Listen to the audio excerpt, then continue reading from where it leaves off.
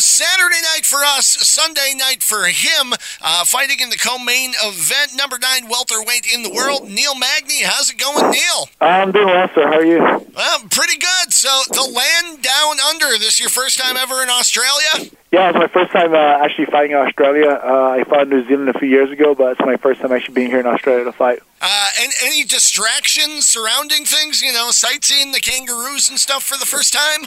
No, not at all. I mean, I've been pretty excited to get around and just kind of check out Australia in my downtime, just to kind of ease my mind for a bit and just kind of relax. So it hasn't been stressful at all. I mean, one cool thing that helps compared to my other fights is that everyone speaks English here, so it's been pretty easy to get the foods that I needed and directions and things like that, so it hasn't been difficult at all. Hey, that's a positive. Now, how much adjustment do you have to do for fighting in Australia? Because you train in America.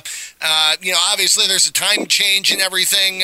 What do you do to balance that? Honestly, I haven't really done much in order to adjust for the time change.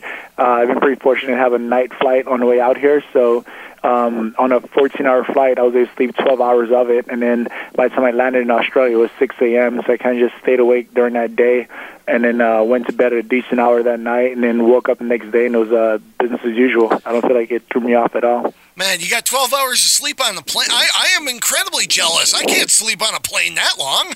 Yeah, I must have been exhausted, dude. I mean, as soon as the plane took off, I was asleep, and then I woke up with 2 hours to go, and I was like, oh, wow, this is a short flight.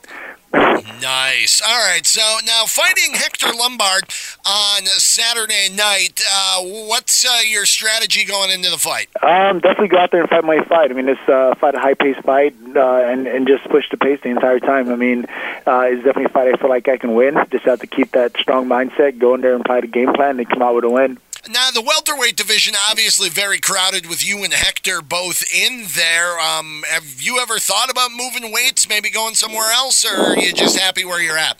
No, not at all. I'm definitely happy where I'm at. I mean, if the time comes that I need to adjust and move weights, I'll do it then. But at the moment, I'm happy with where I'm at. I feel like I'm doing the right things to separate myself from the pack and eventually get my shot at the UFC title at welterweight. So I don't feel the need to change the weight class just yet. Just kind of keep being consistent, keep doing things I've been doing, and then just earn my shot at the title. So they sent me your bio sheet here. Now, it says you're born in Brooklyn, but currently a member of the Illinois National Guard. How did that work out? Well, yeah, I was born in Brooklyn, New York. I lived there for most of my early life. My mom was a single mother raising 6 kids, so she had an opportunity to move out to Chicago and get help raising her kids from my grandmother. So she decided to pack us all up and move out to Chicago and get that help from my grandmother to raise us. And that pretty much resulted in me being able to join the Army National Guard right at the high school. I see. Now, what's that experience been like? Obviously, it's been a benefit to training, but how much of it? I feel like it's been a great experience. I mean, being a part of the military has definitely gave me a mindset that a lot of people don't have, and it opened up a lot of doors that wouldn't have been there had it not been for the military.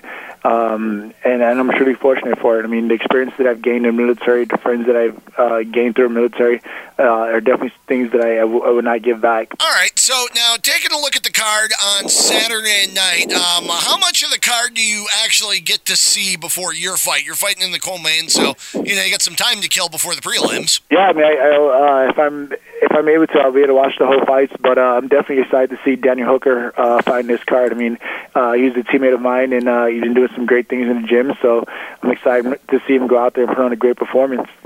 Down in the featherweights, of course. All right, you're in the co-main. Do you got a prediction? Neil Magny, just by freaking high pace and nonstop relentless. Just keep pushing forward and keep grinding and getting the win.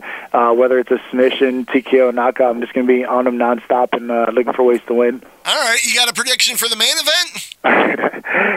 It's either going to go one or the other. Frank Mir's going to submit him or Mark Hunt's going to knock him out. I mean, with those guys, it's either one way or the other. So I can't recall the round, but it's going to end one of those 2 fashions. Gotcha. Well, there you go. We'll take that one to the bank. Well, thank you for taking the time, Neil, and best of luck on Sunday. Sunday afternoon for you, Saturday night for us. Yeah, for sure. Thank you, sir.